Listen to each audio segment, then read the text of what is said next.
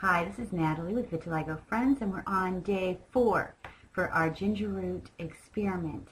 I skipped day 3 because, frankly, it's just a lot of repetitive. Here's me putting the ginger root juice on, so I didn't want to bore you with that too much.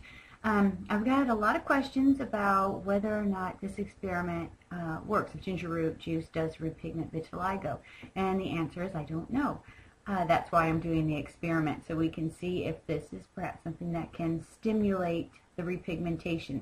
It's not a cure for vitiligo because that's something that needs to be done at the genetic end of it, and so this is something topical. So will this perhaps kill off or turn off the aspect of the autoimmune disease that turns off the ability to repigment, so maybe it turns it back on, or maybe it just stimulates the melanin in cells next to those that are not repigmenting, and so then they start stimulating the repigmentation in the cells next to them.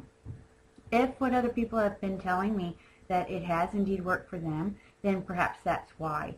But of course I'm not a scientist, so I don't know the whole ramifications of what's going on. So it's all just a mystery to me too. If it works, it works. If it doesn't, then it doesn't.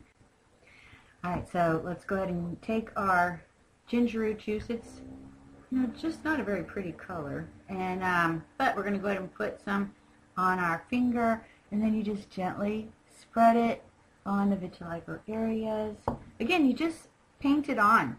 You see, I'm just putting it on. I don't have any of my vitiligo cover lotion on, so that we can still see the pigmented areas or depigmented areas. So I'm just putting that on, and that hand, and then of course my leg. So I'll put that on the ghost spot on my leg. Okay, so that's it for day 4.